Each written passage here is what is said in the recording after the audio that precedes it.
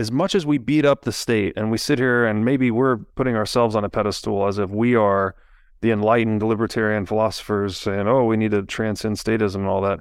I think it's something that kind of lives in all of us. And the real enlightenment process is maybe arming yourself with that knowledge and keeping that egoic tendency in check. I grow little of the food I eat, and of the little I do grow, I do not breed or perfect the seeds. I do not make any of my own clothing. I speak a language I did not invent or refine. I did not discover the mathematics I use. I am protected by freedoms and laws I did not conceive of or legislate and do not enforce or adjudicate. I am moved by music I did not create myself. When I needed medical attention, I was helpless to help myself survive. I did not invent the transistor, the microprocessor, object-oriented programming, or most of the technology I work with. I love and admire my species, living and dead, and am totally dependent on them for my life and well-being. Wow. Beautiful. One of the biggest capitalists in the world just wrote one of the most beautiful poems to how connected and interlinked we are that I've ever read. Yeah.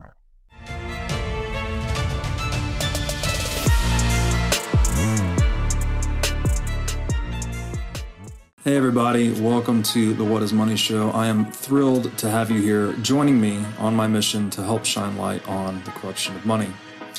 Now, if this is your first time listening to the What is Money Show, I strongly recommend that you go back to episodes 1 through 9 first, which lays a lot of the groundwork for many of the concepts that we explore on the show. These first 9 episodes are my series with Michael Saylor, and thousands of people have told me that this is the best podcast series they've ever heard, hands down, and that it was instrumental to their understanding of money and Bitcoin.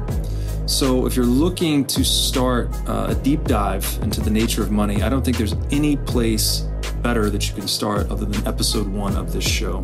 Now, a little bit about this show and how it makes money. The What is Money Show is 100% sponsor based. So all of our revenues are derived from direct sponsorships. And I strive to be very selective about the sponsors that I work with, specifically only using sponsors that I use personally, and also choosing sponsors that have values which are well aligned to the values expressed on this show, such as freedom, education, self-sovereignty, etc. So what I'm going to do now is a few ad reads right at the top of the show, and then I'll do a few more ad reads in the middle. And I hope you'll take the time to listen to them, as again, these are hand-selected sponsors, and I think you'll like what they have to offer. Today's podcast is brought to you by In Wolf's Clothing. Wolf is the first startup accelerator dedicated exclusively to the Bitcoin Lightning Network. 4 times per year, Wolf brings teams from around the world to New York City to work with like-minded entrepreneurs, pushing the boundaries of what's possible with Bitcoin and Lightning. The program is designed to help early-stage companies achieve product-market fit, develop their brand, secure early-stage funding, and grow businesses that help fuel the global adoption of Bitcoin. So go to wolfnyc.com to learn more about the program or apply. Again, that's wolfnyc, WOLFNYC.com. Aneesh, Karve, welcome back to the What is Money Show. Good to see you, Robert. It's good to see you again. We are nearing the end of Sol's work that we've been going through, titled Discrimination and Disparities. And this last chapter is quite a doozy. As we were just saying offline, he really hits a lot of the big ideas that the work of people like Hayek, the work of people like Taleb, concepts that they unpack in their own writing. Sol has done in a very interesting and elaborate way in his own right. So I think to get started here, I'll just read an excerpt, and I'm starting on page 186 in the book. Sol writes, "In a sense, life is a relay race, and each of us receives the baton at a time and place over which we have no control. Our parents, our birth order, our country, and our surrounding culture have already been predetermined for us. Some of the prerequisites for achievement can be affected later by individual choices or social policies, but by no means 100% in most cases, much less in all cases. no human being and no human institution has either sufficient knowledge or sufficient power for that. More important, we have zero control over the past, and as was said long ago, we do not live in the past, but the past in us. And then the next section is titled, Equality, Meanings, and Prospects. So he's basically going to eviscerate the entire idea of equality, right? It's a very romantic notion. It's thrown around by political rhetoricians as some goal or some ideal state towards which we should be moving. And I think Sowell just does a brilliant job of elaborating why equality, and this is something we've revisited a lot in this series, but equality does not exist anywhere in human affairs or in nature more broadly. And so, yeah, I think this just sets up where he's going in this chapter. I'd love to hear your thoughts on that. To run with that thought, it's that equal outcomes don't exist even when the starting conditions are totally fair, right? Mm-hmm. And the starting conditions are totally equal. There are a bunch of really interesting examples that he gives in this book. So one is that you would suspect that people who have, and there's a study that he cites in this, that people have an IQ over 140 would do really well in life. Mm-hmm. And what he in fact shows is that there's a very skewed outcome, and just having that high IQ wasn't enough to guarantee success. And then he shows that two of the people who didn't make the 140 IQ cut in this famous study ended up getting Nobel Prizes. And what this is really about is the fact that even if once we have an outcome-oriented process, like the market, like the participation that we take in the extended order as individuals, once there are multiple prerequisites for success, even if all those prerequisites are individually distributed like a bell curve, exactly as a central planner would expect, the combination of those characteristics are vastly and highly skewed. And this is the point that he makes throughout the book, and why the invincible fallacy keeps showing up is, hey, the invincible fallacy being wherever there are disparate outcomes, it must be the result of discrimination. He's saying, no, just look at statistics, look at birth order. Why is it that the first child has a net worth equal to all the other children roughly combined? Why is it that they have such different academic outcomes? And he theorizes that, well, maybe it's the undivided attention of the parent that's so valuable. And he even shows that twins have lower IQs in general, and, kind of suggesting this mechanism that it's about the divided attention of the parent.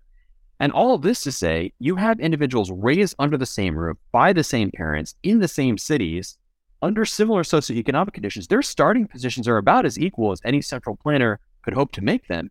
And yet their finishes are totally unequal.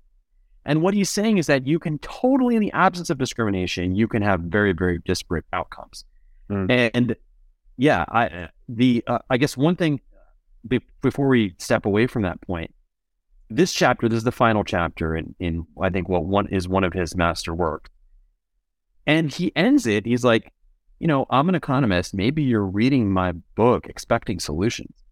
And he ends it with such he begins the end with such a brilliant piece of higher order thinking. He said, the point is there are no solutions. There are only trade-offs. So what Sowell is giving us, much like what Mises is giving us when you read Human Action, is he's trying to impart a mindset to the reader. And the mindset is things are rarely as they seem. There are complex hidden factors that drive disparities in outcomes. And it is extraordinarily naive and harmful to assume that the only way outcomes can become equal, and this is exactly what the invincible fallacy does, is because someone was discriminating. So I'll let you jump in there, but like, what a beast, right? Like, yeah. And to give this kind of high quality thinking to the rest of the world is really something that I think makes Sowell unique. Yeah, I think you said that excellently. And the idea of there being no final solution, right? There is no final form or ideal state or social plan towards which we're moving. That's very empowering, right? Because it not only does it sort of rug pull the entire idea of central planning, which is just, this ideology is better than that ideology. Someone's trying to present the final solution or the final totalizing central plan. It obliterates that entire notion, right? That what we really want are, I guess, fair and equal rules of engagement, but the outcomes obviously they have to be disparate. They have to be. Like, the other thing that struck me here is that, equal outcomes, although it might sound desirable on the surface, if you actually think about it, it's not desirable at all. Why would you want equal outcomes? If you think about sports, right? If all the athletes had equal outcomes, they all had the exact same scores, the exact same stats, the exact same everything, right? Height, weight, whatever. Like, what's the point? There's no point. The reason you play the game is to evaluate who's better at the game, right? You're looking for unequal outcomes. But what is desirable in sport is a level playing field, right? Rules that are universally applicable, Right. that don't bend, right? It's not like one player can change the rules mid-game to make him win and cause another one to lose. And I think it's the same thing that we want in market games, right? You just want people really to have life, liberty, property, and then you want disparate outcomes, because that means someone that figured out how to solve a problem better, faster, cheaper now has the incentive to sell that solution into the marketplace, and we all benefit as a result. If we were all forced into the container of equal outcomes, then we wouldn't go anywhere. There'd be no innovation, there'd be no progress, there'd be no civilization. So I love how he just obliterates the entire thing by just saying, there isn't really a solution here. There's just, I guess, what are we looking for? Like a container for the process, really. That's right. And the rules of the process. And one of the key points of this chapter is the difference between process and outcome. And essentially the conservative mindset focuses on, which is also the classical liberal, let's not get confused, mindset, focuses on a process that is fair for everyone. This is law, language, money. The rule of law essentially is what that boils down to. Whereas the Marxists, to be very general, and again, Marxism and capitalism are two fundamental paradigms in economics, and they underlie a lot of the political tensions, political dynamics that we see. They focus on outcomes. So there's a vast difference between process and outcome.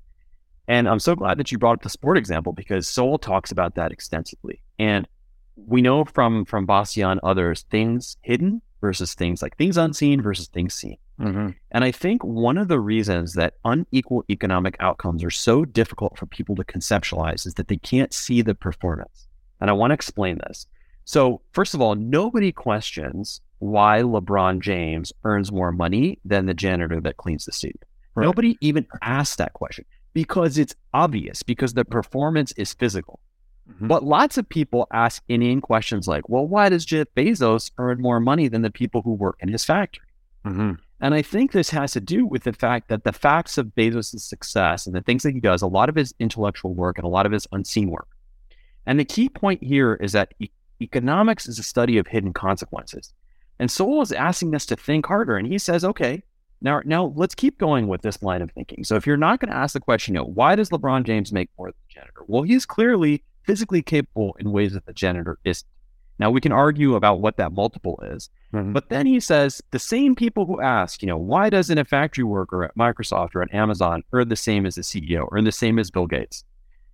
And they never ask themselves, so they ask that question all day long. They never ask themselves, how long would it take a factory floor worker in Amazon to create as much wealth as Bezos has created? Mm-hmm. They never ask that question. And so this is this complex thinking that we need to bring to bear, and the audience should bring to bear when thinking about economics, right? And economics is kind of everything in this context. It's really catalactics, how prices and exchange ratios, how people cooperate, how scarce resources are distributed. And so, what can we do with this concept of the unseen? And I think that's what Sowell is asking us to do, is like, hey, draw a bigger box. And I'm going to give one more statistic and flip it back to you. And what he says is that just because something outrages people, and this goes back to what we called an amygdala hijack in prior episodes, just because something outrages people doesn't mean that is most likely to be the causative factor at play. And politicians play on this syllogism all the time. And I'll give you an example. And it's happening right now in the state of California. Reparations are being considered for African Americans. And there are different numbers being thrown around, like $5 million or $100,000 lifetime salary. And what Sowell says is, hang on, let's zoom out for a second. So first he says that there's nothing unique, so slavery is clearly wrong. And ironically, it is the statists who press on the side of slavery because they want the ability to control other people, to control their tax money, and do something which is very akin to slavery in order to produce more equal outcomes, right? What does Hayek say is that social justice is treating people unequally so that they can be more equal. It's a paradox in and of itself. So the first big box that Sowell draws around that, he's like, wait a minute. He's like, every race on earth has been enslaved and has enslaved. So it is totally fallacious. And part of the reason why it's so easy to show slavery as America's black eye is because so many other things about our history were good and were clean. And to believe this, you just read Frederick Douglass's What to a Slave is the 4th of July, where he completely vindicates the Constitution. And what he says is, well, people are guilty of not practicing the Constitution. It isn't that the Constitution was wrong. So the bigger box here is that don't just look at the singular injustice that the politician is trying to highlight to pry your tax money away from you, to use eminent domain to claim people's property. Look at the bigger frame, the bigger box around this. And that's economic thinking as a whole, is what are the hidden consequences? What are the hidden determinants? And in this whole book, Sowell has been trying to show, hey, there's all these, just because we see skewed distributions doesn't mean that where that distribution was measured, like just because we see a disproportionate number of people of a certain race or gender in the prison system, doesn't mean that the prison system is the fault. So I'm probably guilty of bringing up a million different ideas there, but what can we do? How would you run with this idea of Sowell being someone who wants to give the reader a broader, like, glasses with which to see the world, or maybe to take the Coke bottle glasses of sadism off and see the world as it is? Yeah, he's doing, man, what's he doing here? Like this, again, getting people to higher resolution thinking, that you're actually looking at the individual. You're looking at a resolution of the individual rather than of classes, right? Whites versus blacks, or any particular race that enslaved another one. And then you're supposed to like demonize the race from now until the end of time, or whatever it may be. That's not reality, right? The human individual races don't move as individual independent organisms. It's not like white people all do one thing or the other. There's white individuals doing one thing or another. There's black individuals doing one thing or another. So he's kind of like decomposing this rhetoric into something that's more realistic. And in doing so, he gets us into the realm of praxeology, right? We start talking about preferences, trade-offs, individual valuation, etc. And so there is this, and he gets into this later, where, all of this rhetoric, whether it's from, I think he cites, King Louis XIV later that says, I am the state, or it's current modern social justice warriors, right? They're basically saying the same thing, just with different languages. And what they're trying to do ultimately is preempt individual decision making, right? There's some reason why the individual cannot make this decision for themselves. Therefore, I, as the politician or the state, have some moral or even pragmatic superiority that I need to override these decisions of individuals. And so he's got a passage here I'd like to read that kind of opens that whole can of worms. He writes, in general, judging merit seems far less likely to be within our competence than judging productivity. In the economy, what we are far more likely to be competent to judge for ourselves individually is whether whatever product or service someone offers us is worth what it cost. Judging merit in the sense of the moral worth that we could credit or blame an individual for, if we knew and understood all the myriad factors impinging on that particular individual's life, seems beyond the realm of human knowledge. But when we are forced to decide whether to part with our own money, that is, to forego other desirable uses of it, in order to purchase some product or service, that can concentrate our attention on demonstrable realities, with less distraction by heady words or sweeping visions. So it's almost like that entire reality of trade-offs being inherent to every decision, right? Anything that you choose to do, you do that thing at the exclusion of all other things you could be doing, right? This is opportunity cost. What he's describing here, like when you're using money to decide whether to buy something or not, it's sort of clarifying that reality. It's where the rubber meets the road, I guess. But these heady political rhetorical visions of, everyone's equal or we get reparations. Like it's trying to gloss over that reality and deceive people fundamentally. That this passage is so rich. I had 30 or 40 ideas while you were speaking. I think that the first thing to be present to is that when we talk about productivity, we're talking about things that we can measure in the external world. Mm-hmm. And, let's go back to Mises and human action. And Mises' fundamental contribution to the world is something called the economic calculation problem. And what he observed is that only a market economy can elevate subjective preferences, ordinal preferences, into objective cardinal prices. Right. So what Sowell is saying is like, hey, let's focus on the things that we can see and understand. And this is really important. He's actually making the point long before Taleb that buying things involves sacrifice and involves skin in the game. Mm-hmm. Compare that to the desk of a central planner who rarely, if ever, pays a price for being wrong. And just go to Milton Friedman. When a government organization fails, it doesn't go out of business, it gets bigger. And that's exactly what happened. You look at any recent crisis and, all the organizations that failed, let's talk about let's say the Pentagon or during 9/11. They didn't fail. They weren't like, how did we allow the most powerful airports in the world to be attacked by a few commuter planes? Well, that accountability discussion never happened. It was just, hey, we need hundreds of billions of dollars more in funding. Right. And so he's saying something really, really interesting here. And this is at the core of the conservative and classical liberal mindset. There is a respect of complex systems. What does that mean? He's respecting the knowledge of individuals. And he's making a very Hayekian argument and saying that the merit of those individuals is internal to them. And those individuals know for themselves what they should sacrifice, what they should buy, what they shouldn't buy. And central planners then come along and say, no, I want the power to override your decision. And so I guess what he's saying is that we have to focus on areas. Merit is a cosmic concept. That's another way to think about it. And instead of pretending that some individuals could know what merit is, let's look at what even a chimp could understand. There are 3 grapes over here. There's 1 grape over here, right?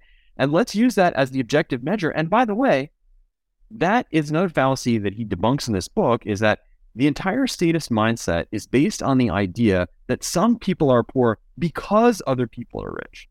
The economy is not a zero-sum game. Let's focus on exactly this argument. Let's answer the question for once and for all, why does Bezos make more money, or why did Bill Gates make more money than a worker in one of his factories? Because he convinced millions of people to voluntarily give the money out of their pocket, now we can talk about Microsoft monopoly, and this argument is imperfect in some sense, but he created more economic value, period. And hundreds of thousands, if not millions of people were lifted out of poverty because of his actions. So this is really the issue. And whereas in a socialist economy where you try to run the entire economy on merit, what do you get from each according to his or her abilities, to each according to his or her demands? And guess what? Those are exactly the economies that cannot economically calculate, because it's just an internal transfer of goods. So this concept of merit is a completely fungible balloon that politicians change the definition of merit. And here's the last point that I'll make here, is that merit is very deliberately a movable goalpost. And I'll explain. One of the things that Hoppe explains is that this concept of communal property or public property solves the problem of ownership in name only. Yes. Because the real differences that matter are the differences in power to control. And watch this. Right. By controlling the definition of merit, or saying that we should have lofty things like social justice, you don't actually do anything to improve the lives of people. Right. What actually happens is that a very small number of people use this concept of social justice to take power for themselves and for the government. And that is why, as Mises observes, the worst thing that can happen to a socialist is his friends don't get elected, because they know the economy and the process doesn't work. And the only thing available at their disposal is to use their personal proximity to the actual people who have the power, not the nominal people who have the power, to get what they want.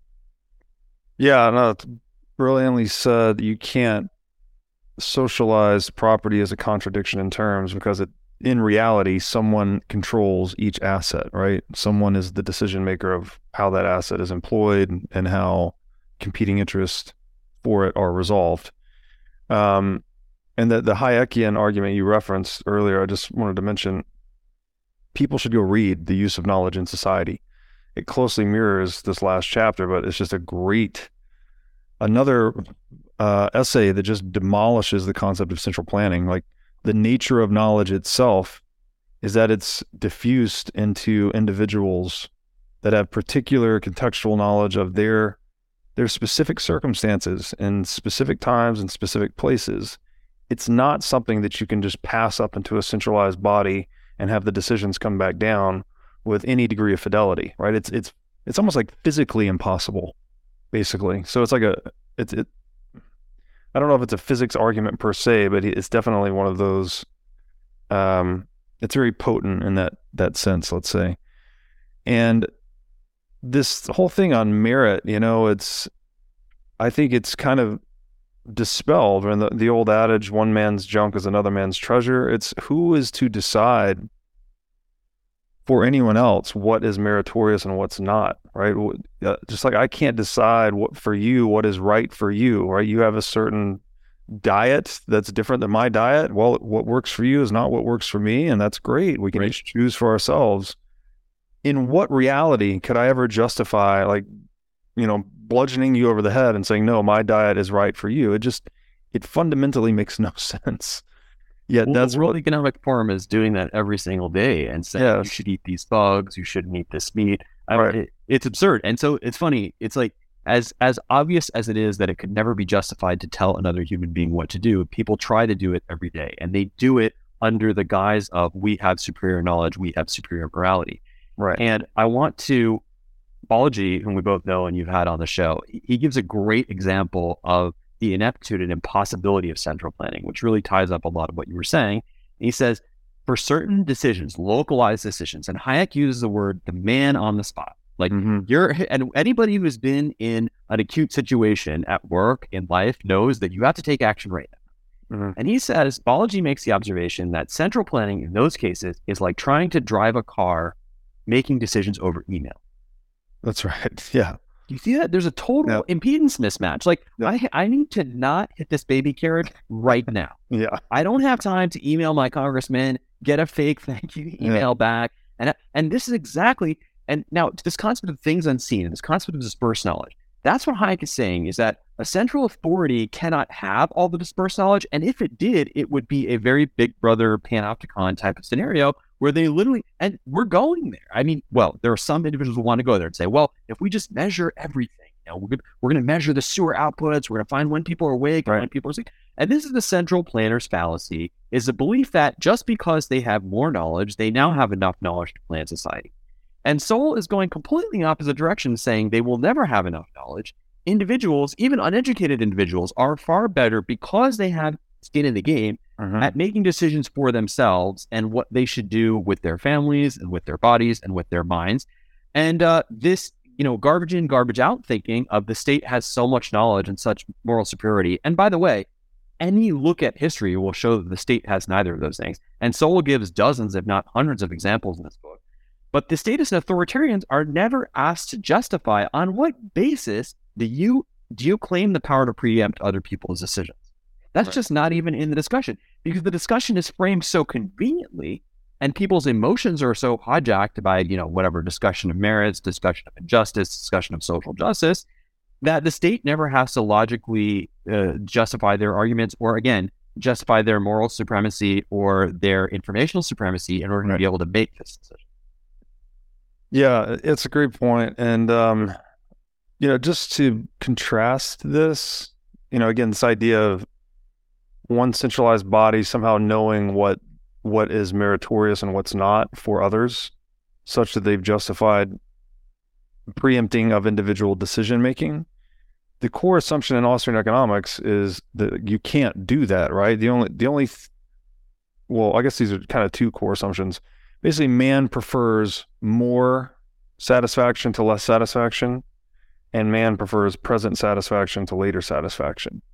Right? That's kind of all you can say about the process of valuation. You can't say man prefers apples to oranges, for instance, right? Like, well, one guy might prefer apples, one guy might prefer oranges. That's an individual preference. But you could say the guy that prefers apples would prefer more apples than less, and of course this comes down to the ordinal preferences, right? Like the guy might want a certain amount of apples, then he might want something else. What's it called? The diminishing utility, marginal utility of value. Net marginal utility, exactly. Yeah, so each apple gives you less satisfaction. 101, exactly. Exactly.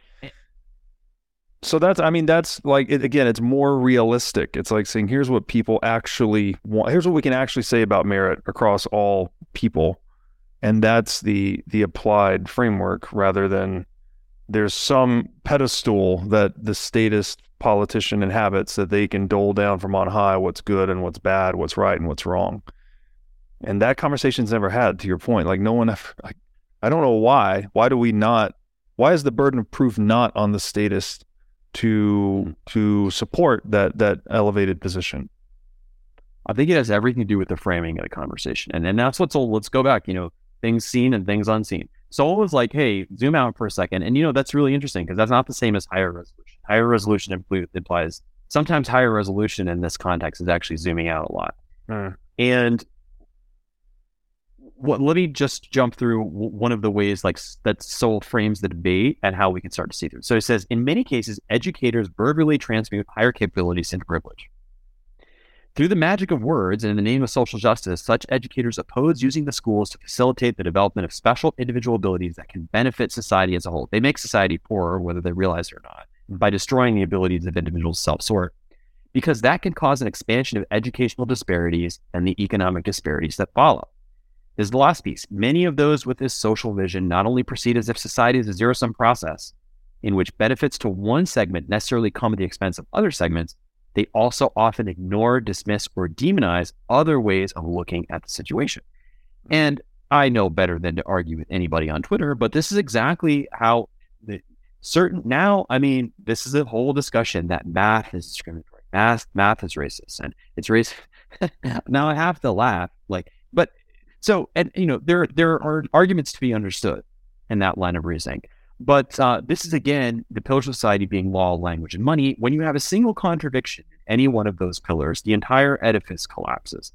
And what I want to say, and Mises makes this point, he's like, socialism is not a progressive philosophy. It is a regressive and destructive philosophy that leads to the downfall of civilization. Mm-hmm. And those of us who are fighting hard to maintain, let's just say, crisp definitions, number one, and the autonomy of the individual, are very much fighting for what everybody wants, but not everybody agrees on how we can get, and that is order and prosperity. Yes, right. And we're fighting really hard that math doesn't go away, that logic doesn't go away. And, again, in the great mind of Mises, only Mises could figure out things like this, but he says one of the great errors of Marxism is polylogism, is that different people think differently.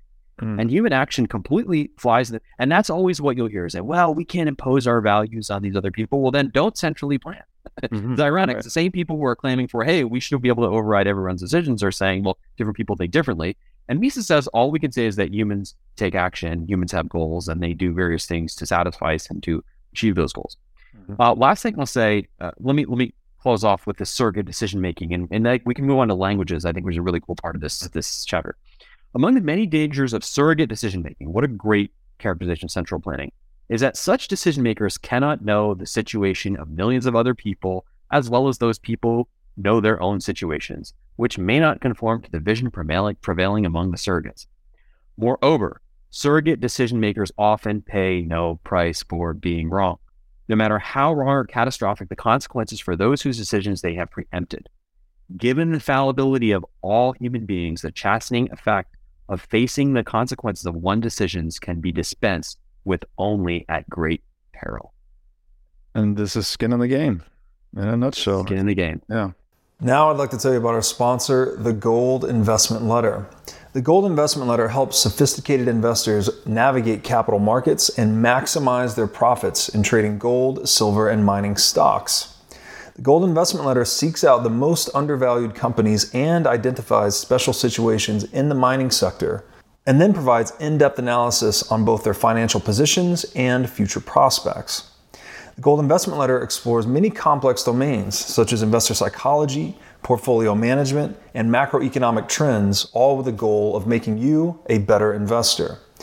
The Gold Investment Letter offers a free version and a paid premium version, and I strongly recommend you at least sign up for the free version because after having read a few of these issues, I can promise you it is a treasure trove of good information. You can sign up for the free newsletter today at goldinvestmentletter.com. Now I'd like to tell you about our sponsor, CrowdHealth. CrowdHealth is a Bitcoin-enabled alternative to legacy health insurance. Now let's face it, legacy health insurance is an absolute scam. Nobody can explain this better than the legendary comedian Chris Rock. Insurance. You got to have some insurance. You got to. That's an insurance. They shouldn't even call it insurance. They should just call it in case shit. Like, I give a company some money in case shit happens. Now, if shit don't happen, shouldn't I get my money back? So with CrowdHealth, instead of just paying premiums that you'll never see again, you can hold part of this pool of savings in dollars and in Bitcoin through CrowdHealth. And when you have a health event, you can draw against this pool of communal savings. So go to joincrowdhealth.com/breedlove to learn more or sign up. Now I'd like to tell you about our sponsor, Wasabi Wallet. With Wasabi Wallet, you can receive, send, and store Bitcoin privately. In Wasabi Wallet, your transaction history and wallet balance are completely hidden. Wasabi Wallet is easy to use, all of its privacy features are built in by default, and it works with any amount of Bitcoin. Wasabi users can make CoinJoin transactions together with BTC Pay server users or Trezor Suite users. For BTC Pay server users, they can make payments directly inside of a CoinJoin, and for Trezor Suite users, you can make CoinJoins directly on a hardware wallet. These features result in fee savings and security improvements for both sets of users. So go to wasabiwallet.io today to download the state-of-the-art Bitcoin privacy wallet. And there's no back pressure. There should be back pressure on central planners. What's the penalty? Like, were the people who dropped the bomb on Hiroshima, maybe that's a very extreme example, were they ever penalized? Were the people who raised the minimum wage and put thousands or millions of black teens out of work ever penalized? No, they were probably promoted. Right. Yeah, it's this fundamental, somewhat intuitive reality that if you, as a decision maker or an actor, a person taking action, if you are divorced from the consequences of your actions, then there's a problem, right? Because you can make decisions that hurt other people that don't affect you. Therefore, you're not going to stop necessarily. You don't have an incentive to change your course of action per se, because you're not incurring the consequences of your actions. And that's all we're trying to say here, right? Is like individuals should bear the cost, rewards, and risk of their actions. And that's what allows society to self-sort in an optimal way. And that's feedback. And this is the big difference between process and outcome. When you focus on outcome, what's the feedback? It's like, well, we tried to make people equal. We miserably failed. And again, to be very concrete, the war on terror, the war on drugs, the war on poverty. Billions of dollars were spent, millions of people were killed, and the outcomes are totally have not been achieved in any way. And so what Solo observes, and that's an outcome-based philosophy. Oh, look, we're going to go to war on this now, and like we need people to have this socioeconomic distribution. Well, what's the feedback? Nothing. The feedback is actually, the only feedback central planners get are, oh, it didn't work, try again. Yeah. And they have the audacity, and we saw FDR say that last time, is what this country needs now is action. We're just going to keep trying things until something works. And they didn't even have that. They were totally immune to evidence. So the big distinction here between process-based thinking and outcome-based thinking is that process-based, it's not process-based. Processes have feedback. The actors get feedback in a process situation. In an outcome-based situation, which requires a central planner, I mean, you may be lucky, like, for your email to get across some central planner's desk, but you've already crashed the car at that point. Yeah, the outcomes, again, as we said earlier, if the outcome is a quality of outcome, which is actually legitimately being sought by certain central planners, you're never going to achieve that because it's not possible. So I guess the feedback is almost disregarded in that case, because no matter what is happening, right, the feedback's always going to say you didn't meet the goal because the goal is unattainable, other than, as we've said, in the grave, right? If you destroy all of human civilization and kill everybody, well, then we're equal. We all have an equal outcome. We're all dead. Yeah. So yeah, I guess there's so much depth to that. Let me see if I can tie that all together. The thing unseen in that conversation is, this is the question every human being, whether you consider yourself on the left or on the right, should ask themselves this question. Has there ever been an equal distribution of anything in the history of nature, logic, or culture? I shouldn't include logic in that. The history of nature or culture. And Sowell goes into that. He's like, oh, lightning strikes are... Kansas has like some of like 80% of the world's tornadoes, right? There are all these... Okay, forget about that. We don't have to say it's not about natural law. When in history has anything, either talent or ability or outcome, been equally distributed? And the answer is never. Yeah. And now, the reason the invincible fallacy persists is because, well, people in the past were racist. That's how we had, or they were ignorant. And then we have more knowledge now. And boy, this is getting worse with ChatGPT and AI. And I'm seeing people on Twitter not understanding the economic calculation problem again and say, well, now that we have computers and quantum computers, can't we No, because you don't have, it's garbage in, garbage out. You don't have enough information in the first place. And it's physically not possible, this is Mises' argument, to actually make that calculation.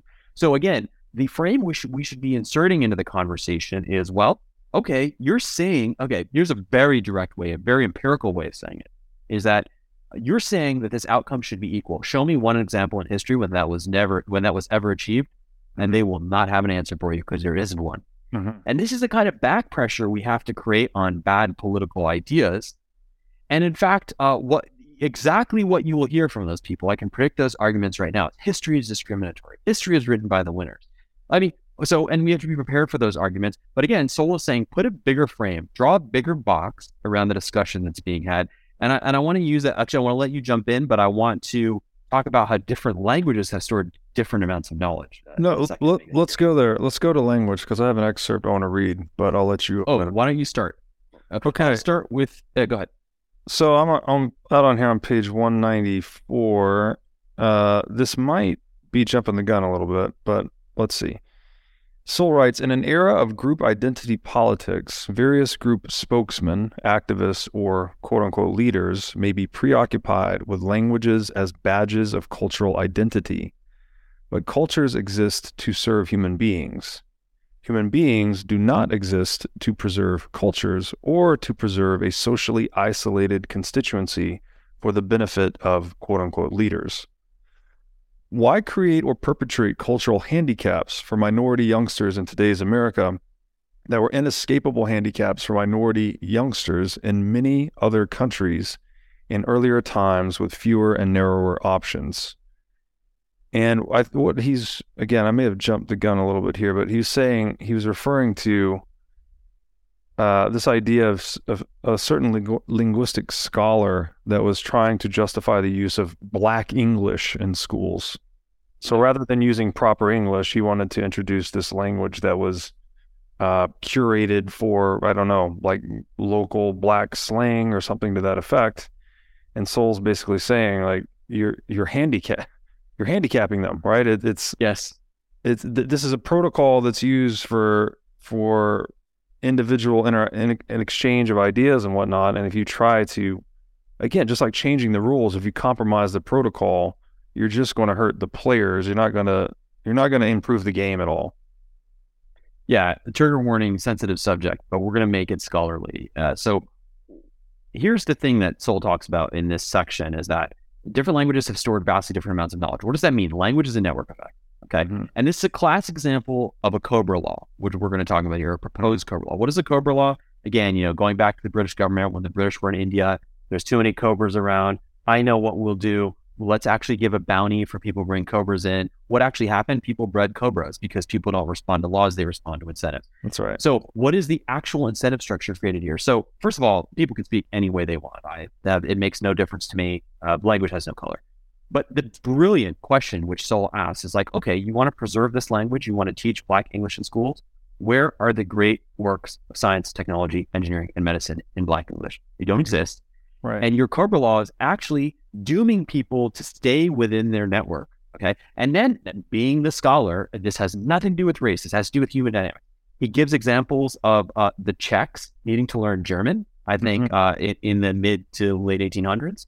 The Czechs needed to learn German in order to lift themselves out of poverty. Why? Because the great works, the great STEM works, the great science works were in German. That's just an accident of history. Mm-hmm. And by telling people you cannot learn a certain language, or you should continue to speak your insular language or your own idiolect, you're isolating them from progress. Right. And then he gives multiple examples here. Let's see. So one was, if you were a Czech child in the Habsburg Empire, you could not be taught in your own language beyond the elementary school level until 1848. And therefore, this is a great example of how, so in other words, you could have had a genius IQ, but if you were unfortunately born in Czechoslovakia and didn't speak German, you were unable to lift yourself out of poverty. And this is this great dance of there are multiple prerequisites for success. Another example, which Sowell uses in this book, is that discrimination imposes cost on the discriminator. Part of the reason, thank God, the Nazis didn't win the war is because they forced Jewish scientists out of Germany. And they probably would have gotten, thank God, they probably would have gotten the bomb much sooner. And the entire rise of the Jewish people and the Jewish people receiving a disproportionate number of Nobel Prizes is due to the fact that they already had certain prerequisites for success, like high IQ, but didn't have access to free markets in places like America, or didn't have access to their own land. And then they, kind of suddenly vaulted into prominence. So it was John McWhorter, by the way, is the linguistic scholar, if anybody wants to look up that work. I'm trying to find one more example. Yes. Okay, now, so people will say, why do people have to learn English? And guess what? The Asian societies, let's say Korean or Japanese, a Japanese-owned multinational company has decreed that English will be the sole language of the enterprise wherever the company's branches are located around the world. Is it because they love Anglo-Saxons, because they love Anglo-Saxon culture? No. English is the lingua franca of international commerce. And if things change and Chinese becomes the international lingua franca, we're all going to have to adapt. Right. And this is the great thing, and a point that we can't make enough times during this series. The thing that central planners are most afraid of, disparity, is the thing that drives mobility. Those are the same thing, because if we have economic disparity between individuals, you as an individual can be unequal to yourself. Drop the mic. That is the point. And that's what Sowell says, is like, you're not equal to yourself on different days, whether you've eaten, whether you slept. And that's a great thing. The fact that one person, based on the process they participate in, based on the value they create, based on their productivity, the fact that one person can be more productive than another is great and is to be celebrated, because it means that anybody can improve their productivity and change their lot in life and create socioeconomic mobility. And this very thing that they claim to be afraid of, that, hey, there's a fixed strata of people, please look at the statistics, folks. The upper 10%, upper 1% are constantly changing year over year over year. And that means anybody can do it. So the thing that just crushes me in all this is the people who are crying for equality are recommending outcome-based thinking, which is going to destroy the only processes we've ever had that cause the advancement of individuals. Wonderfully said. To reiterate the mic drop moment, socioeconomic mobility, right? This is up and down economic or social hierarchies, presupposes that one can be unequal to oneself across time, right? You have to have unequal outcomes in order to have mobility. I don't know how much more simply you can say it, right? It's just not within the realm of possibility to have equal outcomes and still have any possibility of upward movement, whether that's socially or economically. And this calls to mind our much earlier discussion of, the 1%. People are often demonizing the 1%, but that belies the reality that 1% cohort, presumably the richest 1% of people, either in income or net assets, is constantly changing, right? It's not the same cohort. People are cycling in and cycling out. And so that's a consequence of socioeconomic mobility, which is a consequence of unequal outcomes. So, and then just on the English thing, like English, I think it was Japanese choosing to use English as the lingua franca for their company, I believe was that the case, was an acknowledgement that English had become the lingua franca of commerce, right? So their choice to participate in the network effect of English was to embrace the economic advantages that it offered them. It has nothing to do with English is a better language or whatever. It's a reality of the world. And it's like you either participate in the network and benefit or exclude yourself from the network and incur detriment. So it's a very practical trade-off, right? You're just choosing what is best for you as an organization in this case. So yeah, where I think the counterexample he gives is that when people look at language as more of like a cultural symbolism, right? That if you're using English, I guess you're justifying the Anglo-Saxon on many levels. Yeah. Well, and that becomes a whole interesting discussion, which is treated in Black Rednecks and what is it? Yeah, Black Rednecks and Black Rednecks and White Liberals, I believe it is Sowell's other book, because he makes the point that it's solely the structure. The end of slavery is solely due to Western society, and it's the United States and Britain that championed that. Mm-hmm. And it was accepted around the world until those two nations put down their foot, both militarily and from an economic perspective, and that's what actually caused the end of it. So to even associate the Anglo culture, which has nothing to do with race, hello, America's a melting pot, mm-hmm. To even associate the Anglo culture with racism is contrary to history itself. And again, ever the penetrating thinker, Sowell makes a bunch of great points here. He says, progress is no more automatic than equality, whether for races, nations, or other social groupings. Watch this. We cannot argue as if good things happen automatically and bad things are somebody's fault. Right? And here's the example. So severe isolation has left some people centuries or even millennia behind others, whether these were Caucasians of the Canary Islands living at a Stone Age level during the Middle Ages, or Black Australian Aborigines still living as hunter-gatherers in the 18th century. And we've talked about this example. Remember, it was said no Scottish lord could write their own name, and then they produce Hume and, right? And then we talk about the Chinese being far ahead of Europe, but then closing their borders and going down. What is this? This is the story of inequality. It is the story of history. It means any nation can rise, any individual can rise, and we need to embrace that process. And this is a very important it's kind of like mimicry that Hayek talks about in the market discovery process. And what he says is that the way the market proceeds is by looking around and individuals seeing who is succeeding and then mimicking that strategy long before any central planner can ever figure it out. And I want to talk directly about Bitcoin. And is it WorldCoin? Is this other coin that you have to get retina scanned for, and like you get your WorldCoin allocation? You know what I'm talking about? Yeah. It's a centrally planned alternative to Bitcoin. Yeah. Thank you. And I want to destroy that whole idea. So people that came along from, Bitcoin is controlled by whales. We don't like this. Let's have a different distribution of coins. I know. Let's start our own coin. Let's, decide we want how things, we're going to come along and centrally plan how things are distributed. Now watch this. There is no way to have an equal outcome as the starting condition and also have market discovery.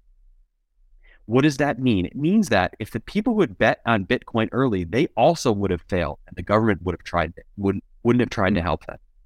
So the discovery process requires that individuals can take risk. If individuals can take risk to be ahead of the curve, that means that the outcome cannot be predicted. And guess what? That means the distribution is going to be uneven every single time because information is not evenly distributed. And so there's no such thing as a fair starting point. There's the information that we all have. The actors then take the information that they have and act on that. And if you were smart enough, who knows how this is going to play out? Maybe we'll be the ones staying, or who knows how any of this is going to play out. But if you don't reward the people who took the risk of, I'm going to buy Bitcoin at $500 or $1, whatever your price was, 10,000 is a good price at this point. If you don't reward those people, you will never have a discovery process in the market, because you come in and say arbitrarily, no, my idea of justice is better. I'm going to take the money from the people who are smart enough to know that hard money is better than soft money, and just give this. And this is exactly what WorldCoin is trying to do. Mm-hmm. And there's a guy on Twitter being like, I just don't love the distribution of Bitcoin. And this is exactly the fallacy, that all the whales have it, and expert like Saylor's got a lot of Bitcoin. He may become if anything plays out, he may become the richest human in history. But guess what? He also could have lost his shirt, and government central planners weren't going to come in and help him. Mm-hmm. And he took the risk of being the signal for the rest of the market. And what I'm trying to say, I hope this point is coming across, is that we cannot have discovery of new and great things. We cannot have progress unless the distribution is unequal, because the unequal distribution reflects the fact that people had different information And it's the only way that the process of a fair society can reward the people who are smarter or better at surviving than others. Right. Yeah, no, it's wonderfully said. And then the example of Saylor is good, actually, because he's not an early adopter, right? He starts buying Bitcoin in 2020. It's not really, I mean, an early adopter maybe in the grand scheme of things, but as far as recently, he's not like an early well or any of that. And it's, again, back to just symmetry of risk and reward. You're betting on, you're betting that you're studying the past and you're saying this is how people have responded to an asset with these properties historically, right? And I'm going to bet that people will do something similar going into the future. You could be wrong, right? Your entire study of history could be wrong. You could put your economic energy into that asset. And if you're wrong, well, then the market will punish you, right? You'll lose purchasing power. You'll lose wealth. But if you're right, then you reap the rewards. So yes. And there's no way to travel backwards in time and say, oh, you got lucky. No, I took a risk. You can't travel backwards in time and say, oh, you got lucky. I'm going to take your Bitcoin and give it to everybody else. This is such an absurd idea, but it is exactly the idea of equal outcomes. Yes, no, and that's great. And that process is so important because now the people that bet properly, or that bet correctly, let's say, they become figures or models that other people imitate, right? This is the same thing in business. If you introduce a superior good or service, well, then you induce competitive entry into the marketplace, right? Like, I'm trying to think of an example where, like, I guess Bezos maybe would be an example where he introduced something that's fundamentally new, and then all of a sudden you've got Walmart online, right, trying to compete with Bezos and these other internet distribution companies. That's fundamental to human interaction, is that we're always imitating one another.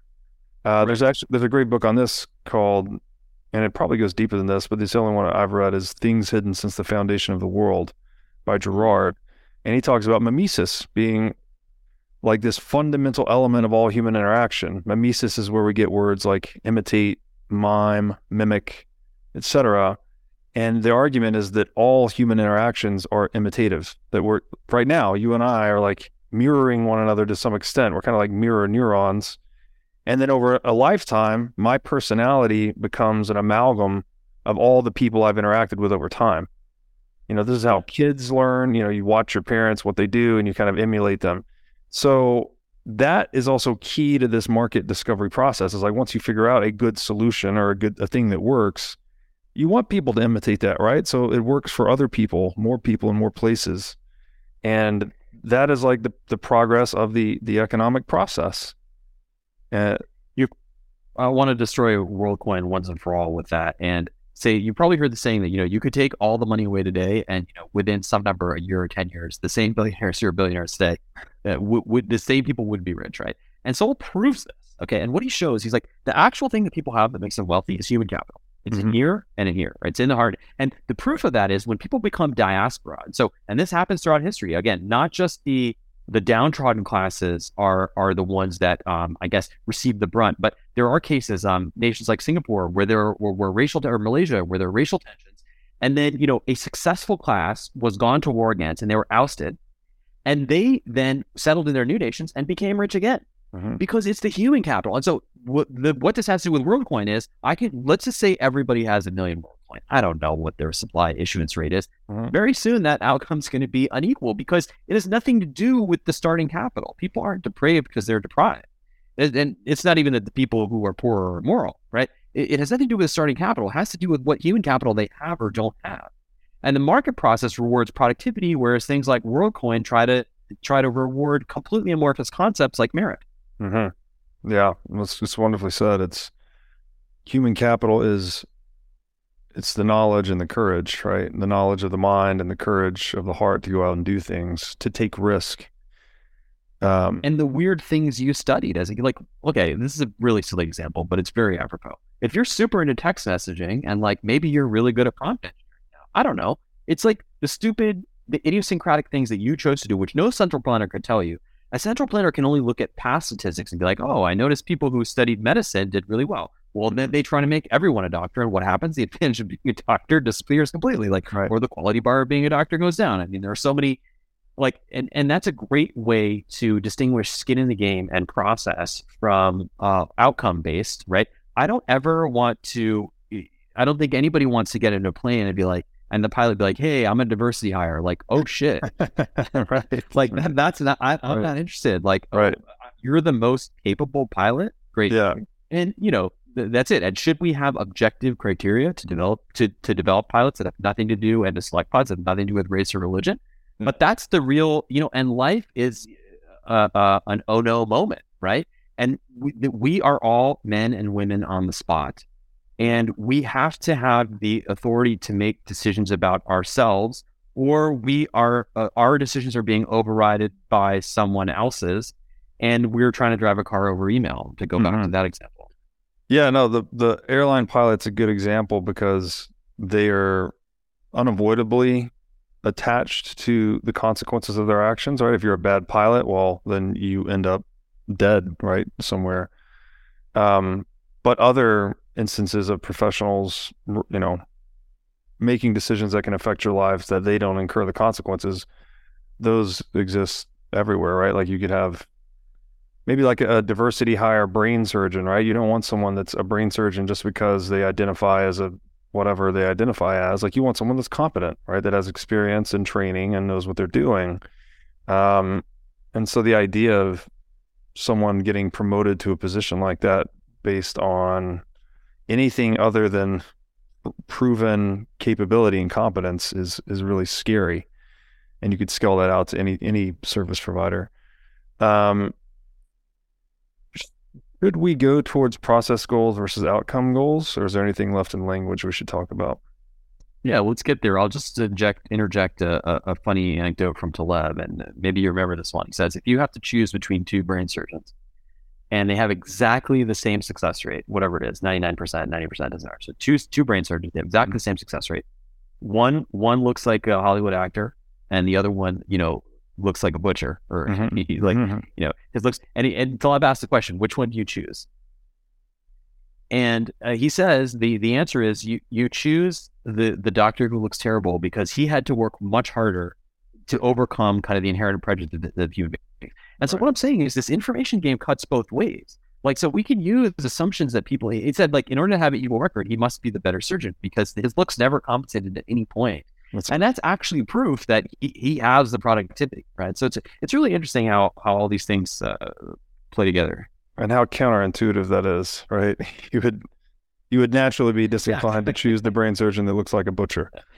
Right. But it's probably the better decision. Now I'd like to tell you about our sponsor, Bitcoin Conference 2023. This 3-day event will be held May 18th through 20th in Miami Beach. This is going to be the biggest event of the year, as it always is. And the past 2 years in Miami have simply been amazing. Day 1's Industry Day. Days 2 and 3 are going to be open to general admission. And I'd say this is a great place to go and network with Bitcoiners or even look for a job. Just a really all-around great experience. There's a fantastic speaker lineup, including Michael Saylor, Zoltan Pozar, Lynn Alden, Alex Gladstein, many others. And last year, we did a 10 million sats giveaway for this event, and we're going to do it again this year. So to get discounted tickets and enter for a chance to win 10 million sats, go to b.tc/conference and use code BREEDLOVE. Now I'd like to tell you about our sponsor, Casa. Casa makes it simple to buy and secure your Bitcoin without wondering whether you're doing it right. Specifically, Casa provides a multi-key custody solution, which is by far the most secure way to custody your Bitcoin. Now, when I talk about Bitcoin being theft-proof money or inviolable private property, a multi-key custody model is exactly what I am talking about. Using multiple keys lets you maintain full control of your Bitcoin while also giving you redundancy in case you lose one of the keys. It's also the best way to secure your Bitcoin for inheritance planning purposes. So go to keys.casa, that's C-A-S-A, today to sign up and use discount code BREEDLOVE. Okay, so I'm jumping up to page 208, which is a section titled Process Goals versus Outcome Goals. And I think this is quite important. It's a bit of a long excerpt, but it frames much of the rest of the discussion in the chapter. Soul writes, people with different visions of the world may have not only different goals, but also different kinds of goals. Some kinds of goals are process goals, such as free markets or a government of laws and not of men. Other goals are outcome goals, such as eliminating socioeconomic gaps or disparities between individuals or groups.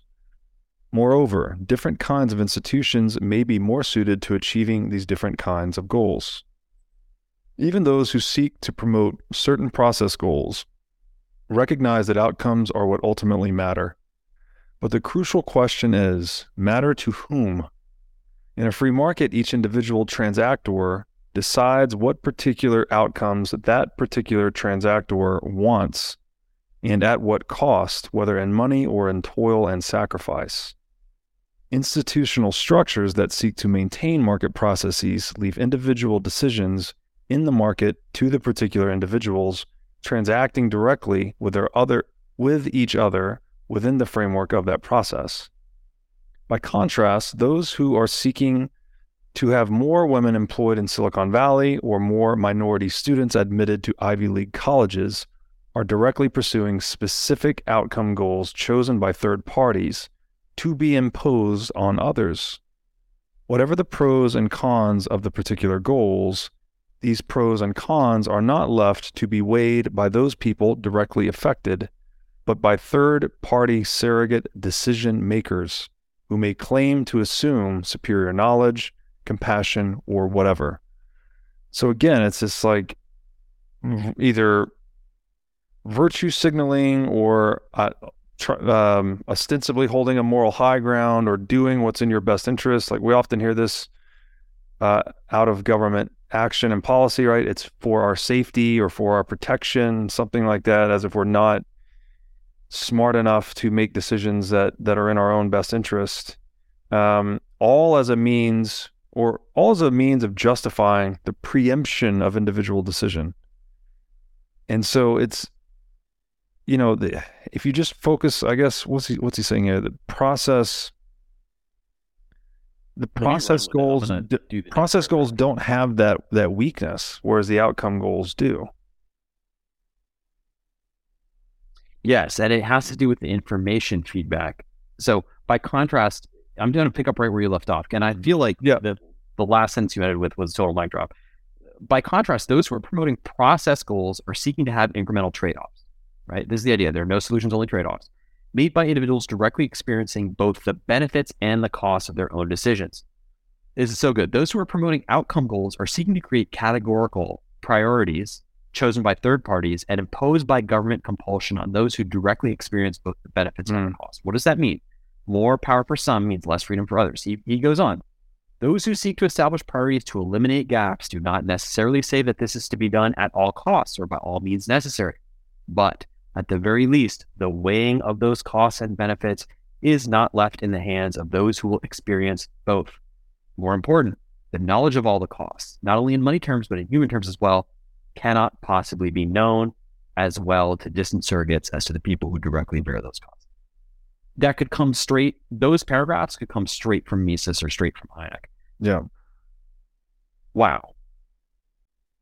Skin in the game, right? Once again, if you want to have any properly functioning system, there has to be this balance of incentives and disincentives, right? Or you could say symmetry of risk and reward. And to whatever extent that we break that symmetry, the system does not function properly for individuals. And I would agree with that. And I would say that this is, again, social justice is the idea that people should be treated unequally so they can be made more equal. It's an inherent paradox and it will fall and collapse on itself. Here's the thing which I find startling, and Sol goes into this. He's like, okay, you want more women in Silicon Valley. Did you ever stop to ask the question, do women want to work in Silicon Valley? Right. No one's asking. It's just like, what if they have different preferences? What if they want to work in Boston? What if they don't want to work at all? I mean, the whole thing is so absurd. And the reason it's absurd to me is that they are pretending, central planners are pretending to respect individuals and to respect protected classes. They don't at all. And they never ask those people, like, are we supposed to tell, and are we supposed to tell youth in the inner cities, like, no, don't be an NBA star. Why do you want that? You should want to be a doctor. What is that? The whole thing is preposterous. And it again comes down to the idea, that's it.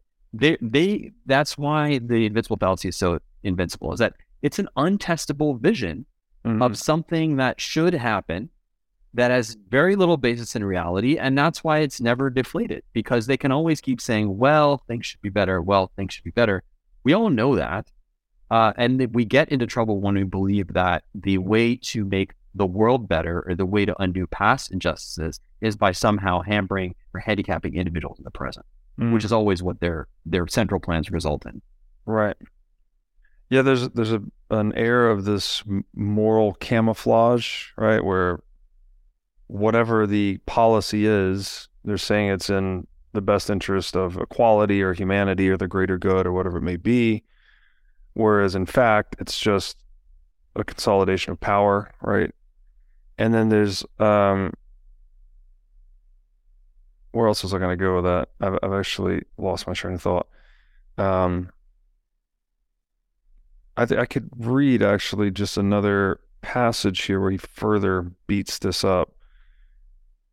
Soul writes, and I'm out on page 211 now, he writes, why should eliminating gaps be the goal when different individuals and groups do not want the same things or do not have the same priorities or urgencies about these gaps?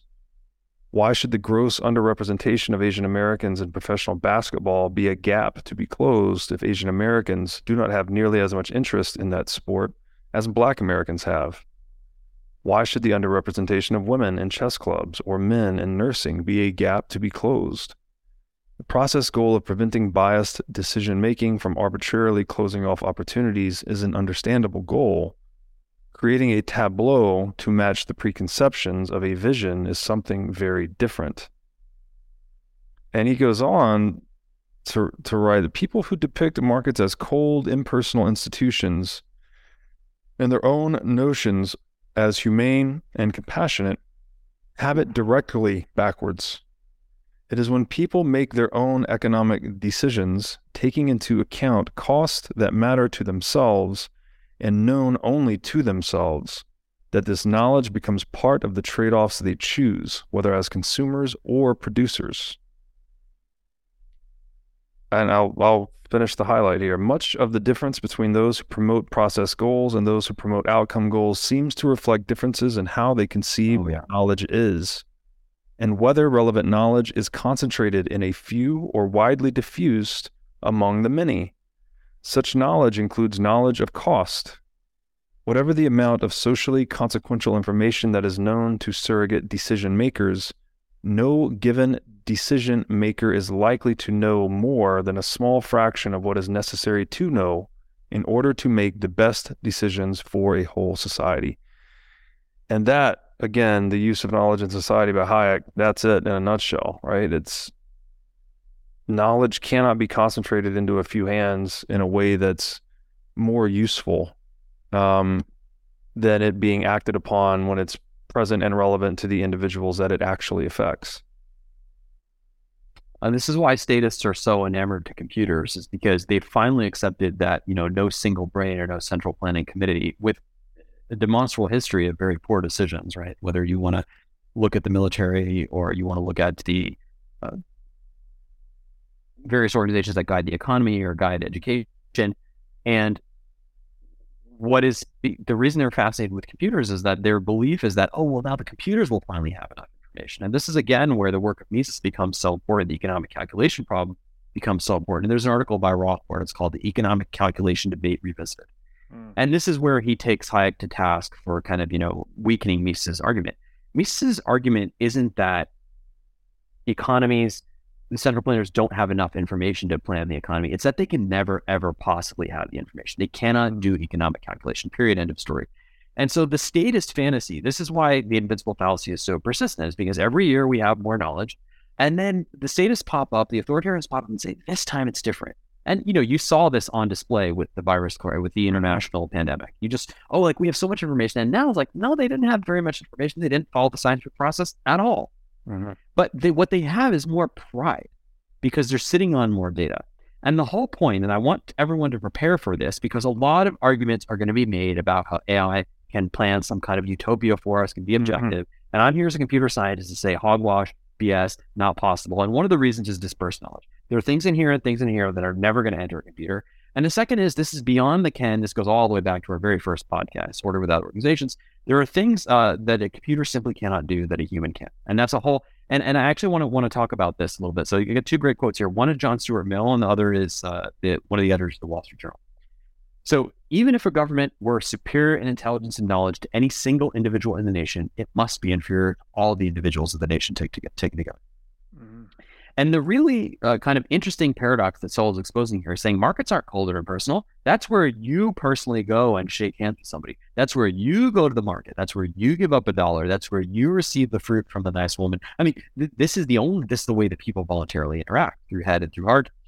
And now he goes on to say, but all those factors influence the innumerable transactions linked through prices across the market. Now, this is in general, the market is smarter than the smartest of its individual participants. And what we did in our prior work, which people can go back to, is say that the market is smarter than any computer ever could be. And this is the fundamental property of complex systems. They cannot be captured by any algorithm or any system. And let's just make some very, very simple physical and information theoretic constraints. Your brain is smaller than the universe. By definition, there are way more atoms in the universe than there are in your brain.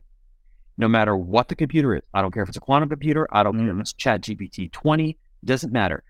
That is always going to be a simulation of reality and not the thing in itself. And this is the one thing that conservatives appreciate that statists and authoritarians don't, is that we will never be able to model a complex system. We will never be able to predict the arc of a complex system. All we can do is put fair processes in place. There's no such thing as fair outcomes. There's no such thing as equal outcomes. There never has been in this system of society. Whereas, and so let's see if we can boil those down. The fatal conceit was something like, wherever there is chaos, we must impose order. Okay. Now, watch the invincible fallacy. Wherever there's order that we don't like, we must unstructure it. Right. So again, there's this constant recipe for interference in the statist mindset, because the statist believes, we finally have more information. And this is where the argument of principle, the argument of substance comes down to. Do you fundamentally believe that someone who is not you has more information to run your own life? Yes or no? And I think what you'll find, startlingly, is that people who are on the statist side of things, or the command or authoritarian side of things, believe that most people are dumb, and that people who are below average should be ruled over by some kind of intelligentsia. And the irony is that this very Marxist thought process creates kind of a new division. Like, it used to be the proletariat and the bourgeois, but the actual socialist and statist fantasy is like, no, the people who know.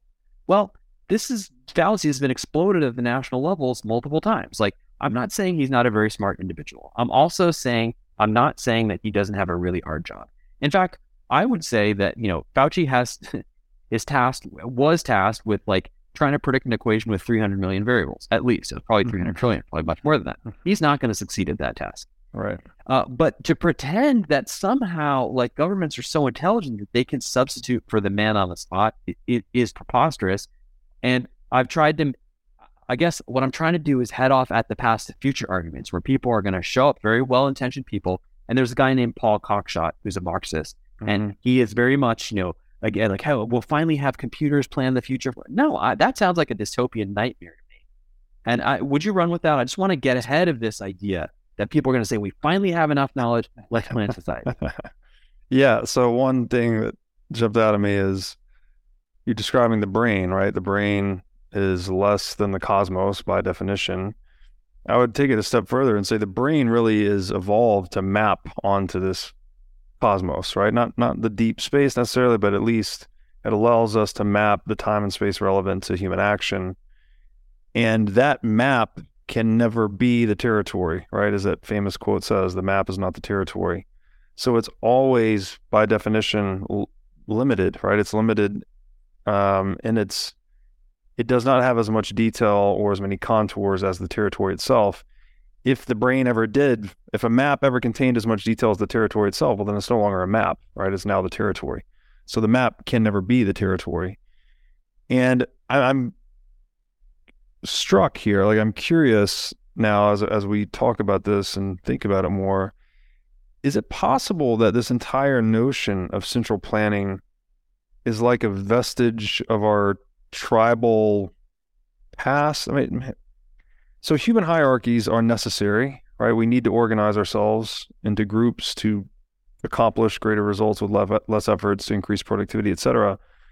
But it seems like there's this risk of mistaking like the guy at the top of the hierarchy as having some kind of absolute knowledge or becoming something that's superhuman. Like when people talking about, like we just described with Fauci, right? He was at the top of that hierarchy. Like, how are we going to navigate this pandemic situation?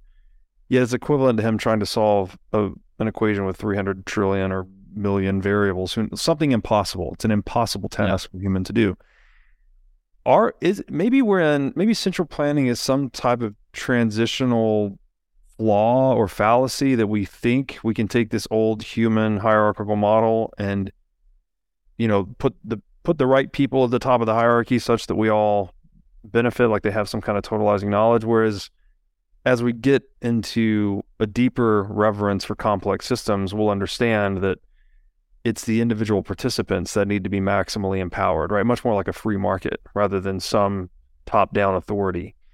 So I'm kind of just like forming this idea as we're going here, but it seems like there's something humans really want to like blame someone or look to someone to solve the problem. But the reality is that you really need to maximally empower individuals to deal with the circumstances specific to their time and place. And that actually creates the best collective outcome rather than trying to empower one individual or a few individuals at the top to tell us all what to do. Yeah, there's a lot there. I guess the first thing, it's very easy for me to listen to myself and be like, wow, this guy's really did a lot. And what I realize is that it's not about leftism versus rightism or statism versus libertarianism. It's about diagonalism. And I kind of want to explain that. So first of all, let me answer your question about evolution. Absolutely. The concepts of the state is very much a god for people who don't have a god. It is very much a parent. And so I think a lot of the evolutionary vestiges, I think even the dichotomy between left and right, whatever it's going to be. Some people are left brain dominant, right brain dominant. I don't know. Or some people are male, some people are female. Like, I don't think it's any mistake that we see tons of twos in natures, and that, also a bicameral political system is the most likely to evolve. And this even goes back to the fossil record. The trilobites, these little marine creatures. So it's crazy how scientists find these things out. But what they found out is that there was roughly a 60-40 split between trilobites that had died from a bite on the right side versus the left side. And it's because they had preferences for which way to turn when the predators were coming after them. And so Sowell explains this. He says, the fundamental conservative assumption is that man is flawed from day one. The fundamental statist assumption is that man is perfect and his institutions are flawed. And that's why the Rousseauian quote is like, man is born free, but everywhere. Yes, exactly. And the first one is much more a belief in complex systems. It's like, I'm flawed means I'm going to have incomplete information. The second one is like, no. We're so smart that we can redesign the institutions to have specific outcomes, right? So I do think a lot of these fundamental differences are based in evolution. And what I wanted to say, and I think this is really important, because the ideas that we're discussing in this podcast are only going to have wings and are only going to affect society if a broad number of people can listen to them and understand them. Here's what I want to say. This is the idea of diagonalism. At the family level, I am the biggest socialist ever. Like, my shirt is your shirt, have my food. Like, and that is perfectly rational. This is what statists don't understand, is that the speed with which information and skin in the game can travel in the size of family cannot be matched by the speed with which information travels at the size of a nation. And Sowell goes into that statistic in his book. He's like, look, a lot of people point to Scandinavian countries and say like, oh, this is a great example of where socialism works really well. Guess what? It used to work when they were culturally homogenous. Now, something like the average Swede, like something like 7% of them used to use the welfare system. This is like around 1974. Now, 40% of immigrants are using the welfare system. There's a categorical change here.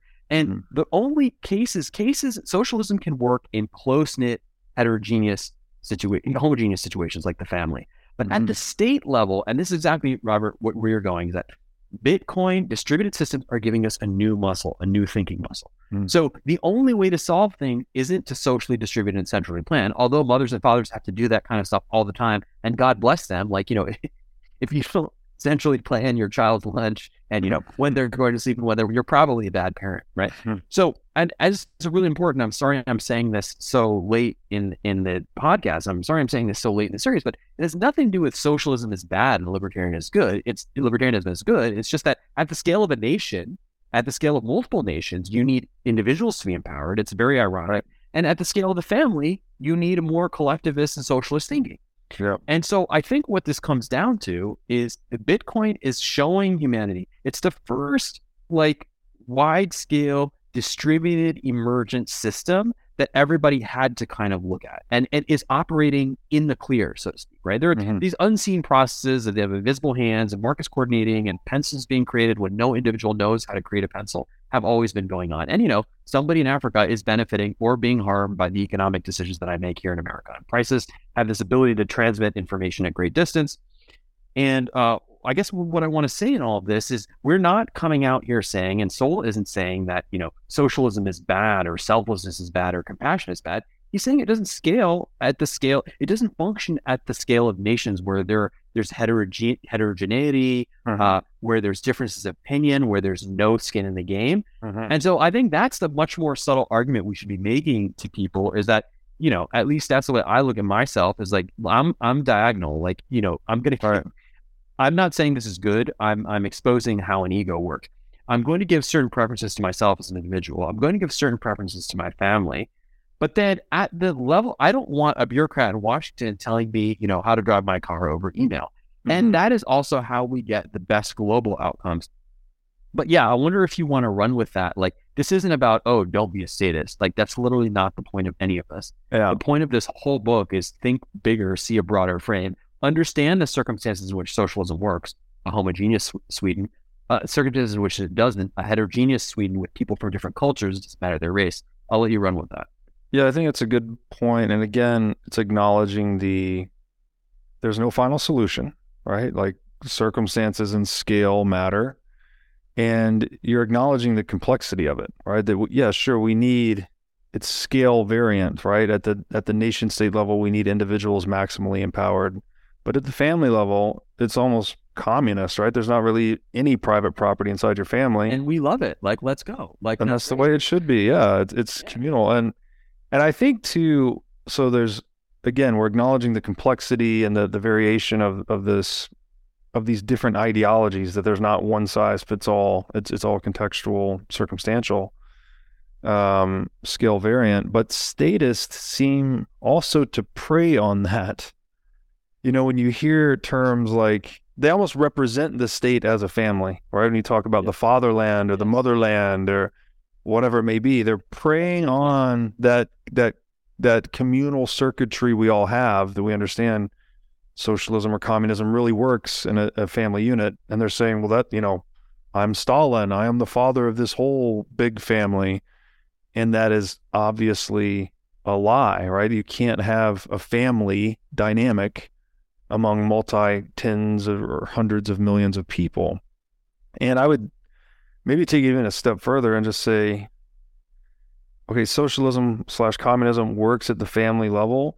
I don't think it scales far beyond that. Like, even in a small community, you still need property rights to get that thing to function properly over time. You could make, and it's not, there's gradations, right, between the size of the community and how much capitalism you need versus socialism. Maybe in a super small community, you can get away with that in a very high trust environment. But definitely once you get beyond 150 people, right, the Dunbar number, you need some property rights. Like, you have to have it. There's no other way. You can't know more than 150 people in a high trust environment, so you have to have some rules and protocols through which to interact. Even at I think you need property rights at the scale of 2 people. And it isn't that you have pure socialism or pure communism in the family. Anybody who has kids will tell you, like, imagine both your kids, one kid goes out and cleans his room completely. The other one just picks up a sock. Okay. Mm-hmm. Now go and tell your two kids, hey, welcome to socialism. You're both going to get Right. $5 or whatever. Like, and so, I mean, that you're going to cause chaos because there is a fundamental sense of justice and productivity as opposed to outcome, right? Here is very clear. So I totally agree. And I think, I think once you have two people, you need some kind of private property. So that, well, we know because that's measurable and we know where one ends and the other begins. I wanted to jump into, I guess, thoughts of arranging society, and you brought up Louis the 14th earlier, and Stoll's got some zingers in here, and I'm wondering if you want to kick that off, or if I should. Yeah, you go ahead and kick that off, please. There's a couple pieces there, so let's see. Wow, this is really deep.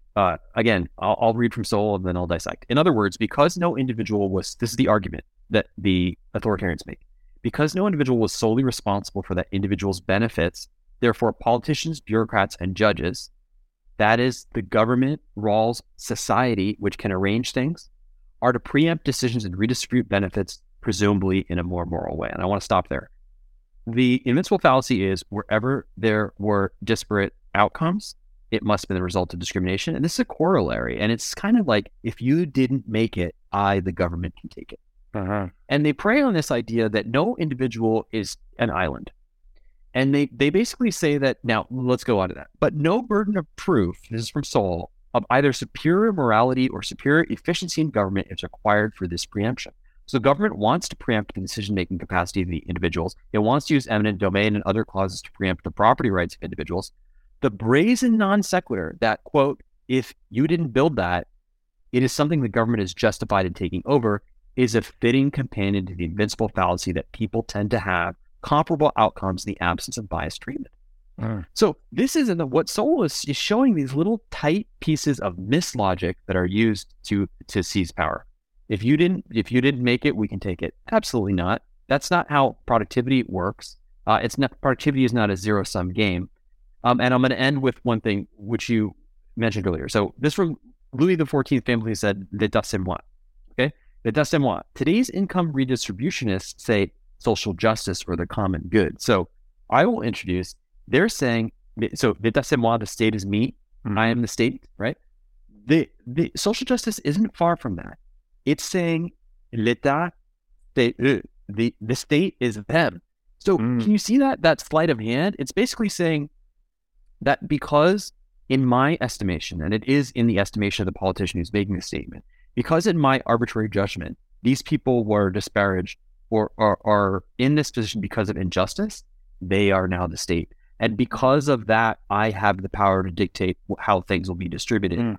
And this goes all the way back to a few chapters. The whole idea of redistributing income is fallacious because it was never distributed in the first place. It was earned. So I don't know. I'll let you run from the dust and what and see if there's anything. I am the state. See if you want to do anything with that.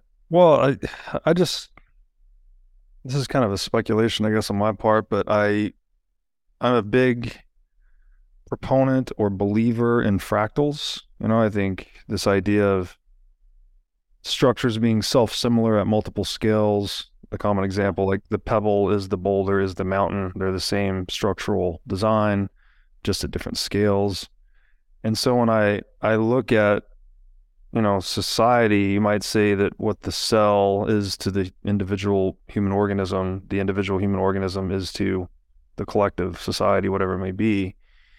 And so as such, the state, without getting into decomposing the state versus government, I think there are some differences there, but the state seems to be this emergent phenomenon of humans.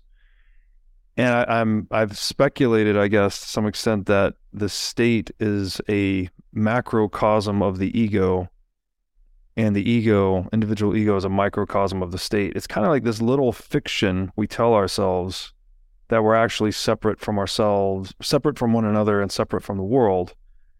And it's usually to justify, some type of coercive action, right? Either you've been victimized or taken advantage of, so you're due some revenge or retribution, or a useful fiction that helps you set up an us versus them dichotomy. And so this thing where we talk about the state, it's dangerous to think of it as something out there, I guess is my point. Like it's something that lives in humans that it's very easy if you've looked at your own life with any serious degree of just looked at your life with a serious eye. I'm sure you've seen moments that you've been egoic, right? Or that you acted out of ego rather than out of love or compassion or truth, something like that. And so it's not as much as we beat up the state and we sit here and maybe we're putting ourselves on a pedestal as if we are the enlightened libertarian philosophers saying, oh, we need to transcend statism and all that. I think it's something that kind of lives in all of us. And the real enlightenment process is maybe arming yourself with that knowledge and keeping that egoic tendency in check. So I don't know, that's kind of a philosophical waxing, but it's just something I've been thinking about lately.